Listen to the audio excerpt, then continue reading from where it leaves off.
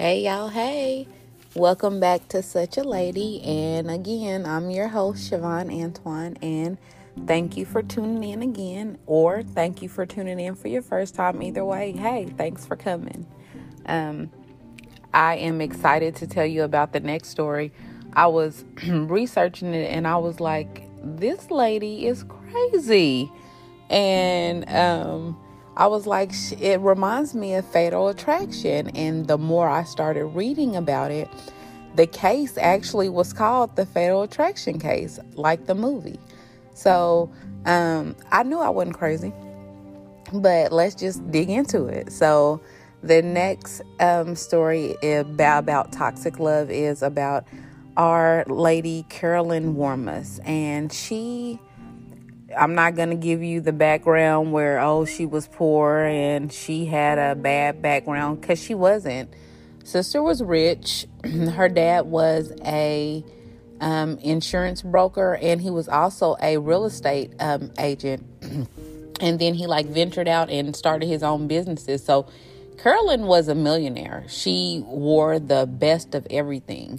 The only thing was she could have whatever she wanted that money could buy, but what she wanted was men that weren't obtainable. She wanted men who were in relationships or married men. And so she would go around and she would be with people, and she had gotten a couple of restraining orders put out on her, but that didn't stop her, because in her mind, she could have whatever she wanted because she had money. So she decided to leave from where she was at in Detroit and go to New York, because of course that's where everybody wants to go. It's the Big Apple, that's where people dream about going. Well, apparently that's where she dreamed about going. And so she went there, and let's be clear. Carolyn was very smart. She had her master's. She had gotten a job teaching computer science at an elementary school. And while she was there, she met a man named Paul Solomon, and he was 17 years older than her. Now, Paul was the teacher. I guess every year he was the teacher of the year. He was a sixth grade teacher. Everybody loved him. And so, of course, here comes this beautiful blonde, and she's new and she's young. And of course, the first thing he decides is that he wants to take her under his wing and show her the ropes. And she agrees to it. They start hanging out, but just at work. And he's helping her out and giving her the ins and out. And then one day he tells her that all of the teachers are gonna meet up one day and go out to eat. And so he wants her to come. And of course she wants to be liked by the people who she works with. So she shows up. And when she gets there, the only people there are her and Paul. And she's like, hey, what's up? Where's everybody at? And he just comes clean, and he's like, it's just me and you. I really like you, and I want to be with you, and let's do this. And she's like, well, aren't you married? And he's like, I am, but I mean, it's an open marriage. And I'm not leaving my wife until my daughter graduates from high school. And for most women, that would be a red flag. Okay, well, thank you. Could you please bring the check? But for Carolyn, that wasn't the case. But remember, she was used to dating men who already had significant others. So this wasn't something that was new to her. So she fell right in, and they started a relationship. And during the course of the relationship, Carolyn started to show her tail.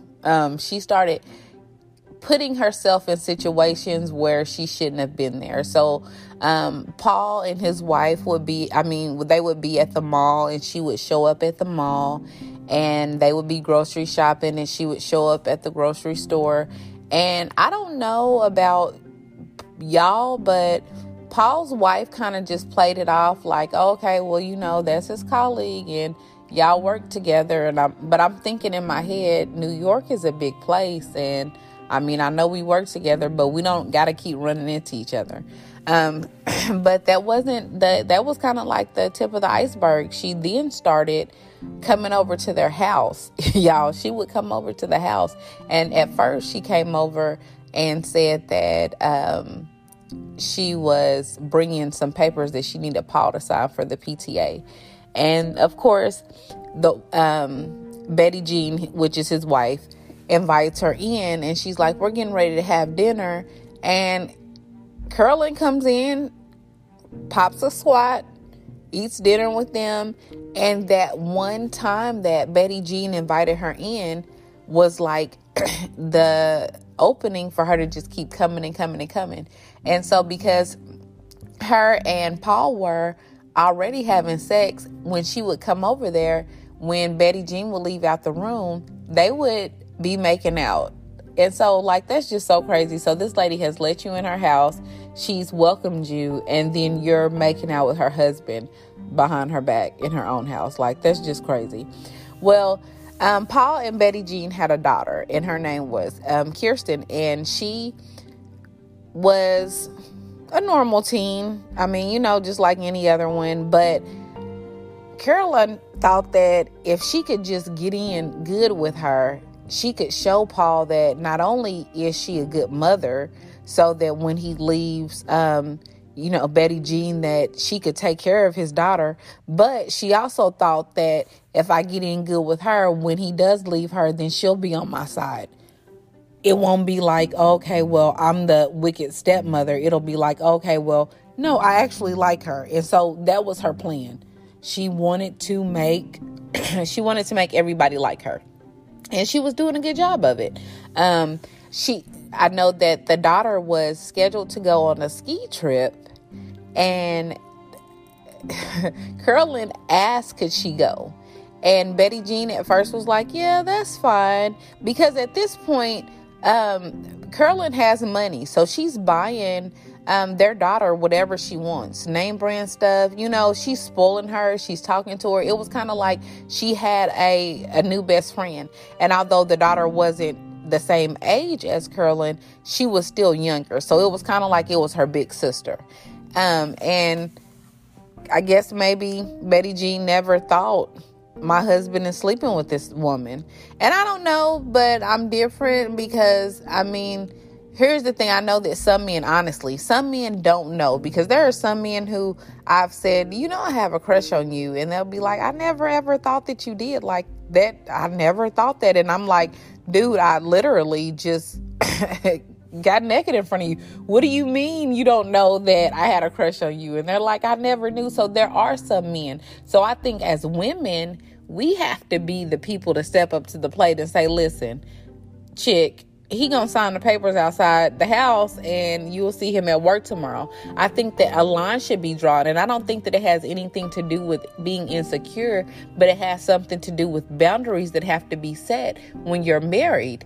Because if you don't set those boundaries, then it allows other people to come in, and once they come in, then that's when those walls start falling down.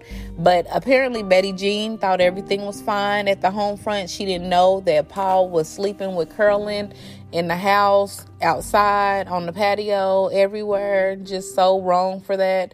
But she wanted him.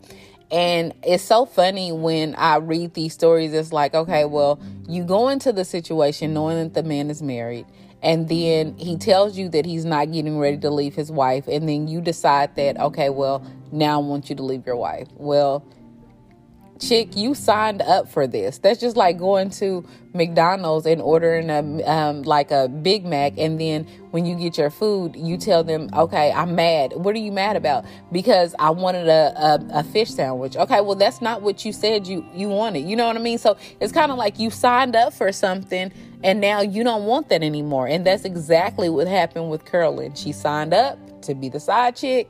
She didn't want to do that anymore.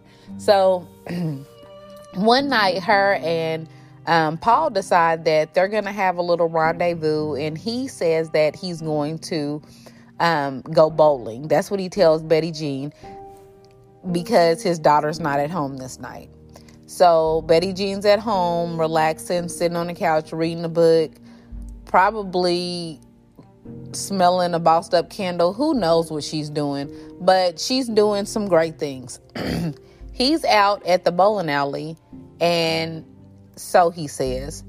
He goes to the bowling alley for just a second, and then he goes and he meets with Carolyn, and then they have sex in the car. I'm just saying, like, could we not rent a room? Like, we're not 10. We're adults. So why are we having sex in the car? But anyway, they have sex in the car, and he leaves. He goes back home, and when he gets home, he goes in the house, and he finds Betty Jean on the floor, and she's been shot.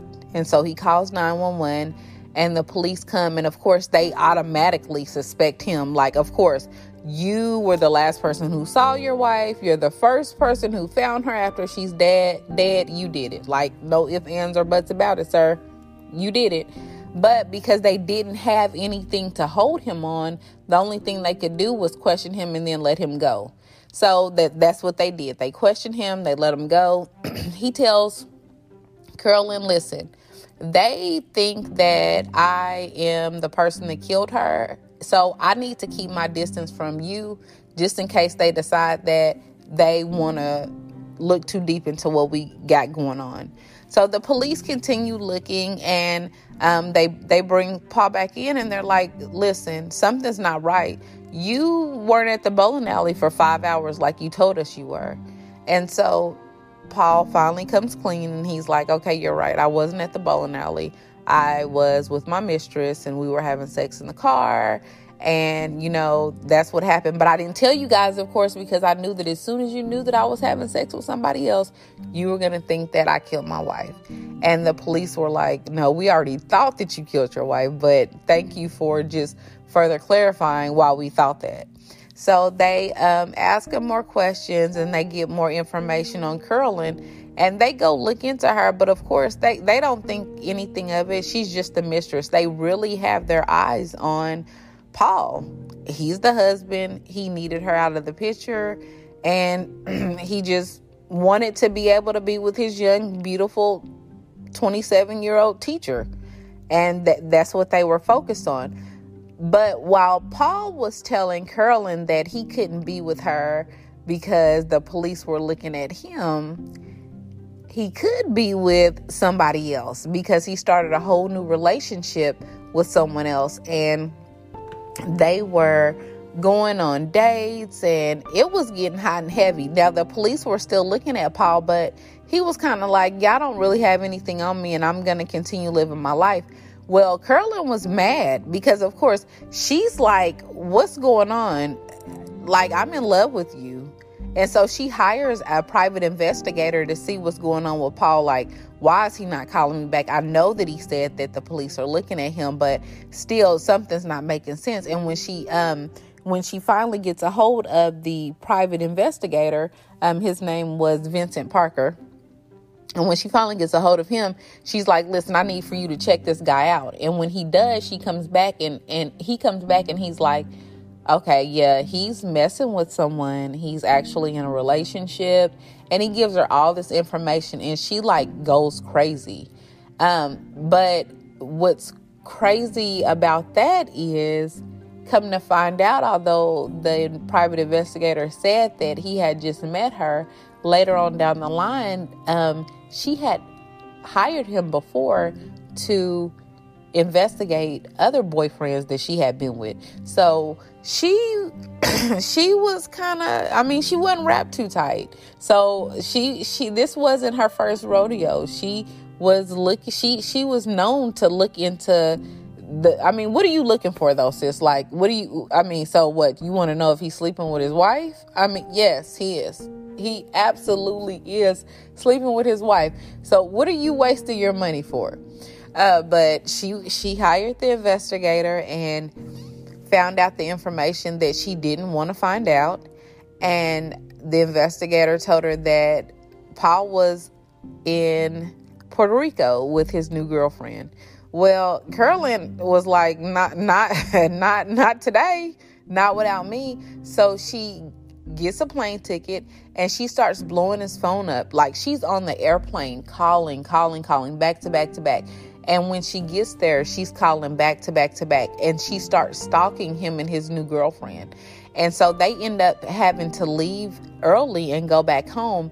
And Carolyn is still mad. She's like, why the hell is he not doing what I want him to do? And so she calls his new girlfriend's mom, and she's like, do you know that the police are investigating the man that your daughter's dating? Do you know that they think that he shot his wife 9 times with a 25 caliber gun? And she's like giving all these details. And the mom is like, okay, crazy lady, I'm going to call the police because you're crazy. And like any mom, if you calling my phone and it got something to do with my daughter, I'm going to make sure that it gets reported. So when she calls the police are very intrigued because guess what? They never told anybody how many times that Betty Jean got shot, because that was something that they were keeping under tabs so that when they did find any information, they could say, okay, well, we know that you are the killer. We know that this is valid information because we never put it out to the public. And police will definitely sometimes do that. They'll like keep something under wraps so that way nobody can just say, okay, well, I'm just making something up. But in this case, that was the case. Betty Jean had been shot 9 times. I'm sorry, you guys. I'm trying to come down with something. Please forgive me. But she had been shot 9 times. And so the police start looking at Carolyn. And then they find out that she has had restraining orders on other boyfriends. There was one boyfriend that she had, that he had put a restraining order out on her. And he was getting ready to get married. And his fiance was trying on bridal dresses. She had actually purchased her dress. And when she went outside, Betty Jean drove past her real fast, and she had to like jump off the curb, and the dress fell, and she like just ran over the girl's dress. And like, who does stuff like that? So the police are like, yeah, I think that she might be somebody who we want to look into. And although they didn't have like a smoking gun, all of the circumstantial evidence pointed to Betty Jean. Not Betty Jean. All of the circumstantial evidence pointed to Carolyn. Well, she went to trial, and the first trial was a hung jury because, of course, like we were saying, everything was circumstantial. There was nothing that absolutely said that she had done it. But after the first trial was over with, guess who comes? Paul. And he says that he found a glove. Now, mind you, the police had already searched that house from top to bottom. He said that after they left, he found a gun. He found a glove with blood on it. And he said that they must have overlooked it. And he gave it to the police, and they ran tests on it, but they weren't able to find any DNA matches or samples or anything to go with it. So they just kind of put it to the side, but that was never in the first trial. Well, in the second trial, when they went to retry her, because the first one was a hung jury, they had this glove. Well, not only did Paul come up with the glove as a receipt, as something that he found after the police had already done their job, then he comes back and he has a receipt. Why do you have a receipt for the glove that Carolyn purchased? And so then they search her house and they find one glove, just like the glove that he found after the police had already searched the house. So that kind of makes me think, okay, well, maybe he did have something to do with it. Maybe he set her up to kill his wife because he got immunity. So when they questioned him and they asked him what was going on, he admitted, yeah, I'm sleeping with her. She's stalking me. He told everything, and he was told that he wasn't going to get any jail time. And then when she got that hung jury, then it was kind of like, okay, well, then they might come look at me. So all of a sudden, here comes this glove. Okay, well, then here comes this receipt. And then another thing is, why do you have that? I can't get that out of my mind. Why do you have a receipt? And why didn't you say something before? Even if you didn't have the gun, why do you? Okay, well, you have a receipt. So it's crazy because I think just listening to some of the stuff, I think that, okay, well, yeah, she did do it because she was stalking him. Who goes over to the wife's house and has dinner? Who wants to be best friends with the daughter? I mean, so she was doing some very, very suspicious stuff. But then when I look at the information that Paul came up with, this O.J. Simpson glove out of the middle of nowhere, and now she's sentenced to second-degree murder, and she's sentenced to 25 years to life.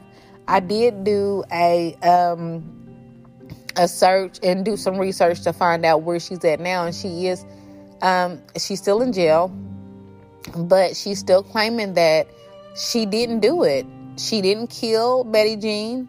She thinks that she was set up by Paul. She thinks she was actually set up by Paul and the private investigator who she hired to investigate Paul. She thinks that that they were out to get her. She was 27. She was young. She was in love with an older man who was married, and they kind of just pulled the wool over her eyes. But I don't know. I mean, this is kind of like one of those cases where it's kind of like it could be anything. But I guess when you put yourself in a situation like that, then you run the risk of something like this happening. Because had she not decided that she wanted to be with Paul when he told her that he was married, had she just said, okay, well, you know what? You're married. Thank you. Can I get the check? Have a good day. Then she wouldn't have that problem. But she decided that she wanted to take that venture to the dark side. And once she got there, that's what happened. And so even if she didn't kill Betty Jean, even if she wasn't the one who pulled the trigger, even if she knew nothing about it, had she not agreed to the toxic love with Paul, she wouldn't even be in that situation. And what's so crazy is that that's just kind of like one of those things where money can't buy you everything, because she had money. She had the best of everything. Her apartment was lavish. I mean, she had more at the age of 27 than most people have before they actually get married. So she had pretty much anything that you could ask for. But what she wanted was somebody else's husband. And had she just been happy with her portion, then maybe we wouldn't be here listening to her story today about the fatal attraction killer. So you guys, hey, go over to our Instagram page, Such a Lady 30, and tell me, what do you think? Do you think that Carolyn Warmus actually killed Betty Jean, or do you think that she was set up by Paul, or do you think they both had something to do with it? I would love to hear your opinion on it. And I will see you all here next week. Thanks for talking to us, and thanks for listening to Such a Lady. Have a good evening.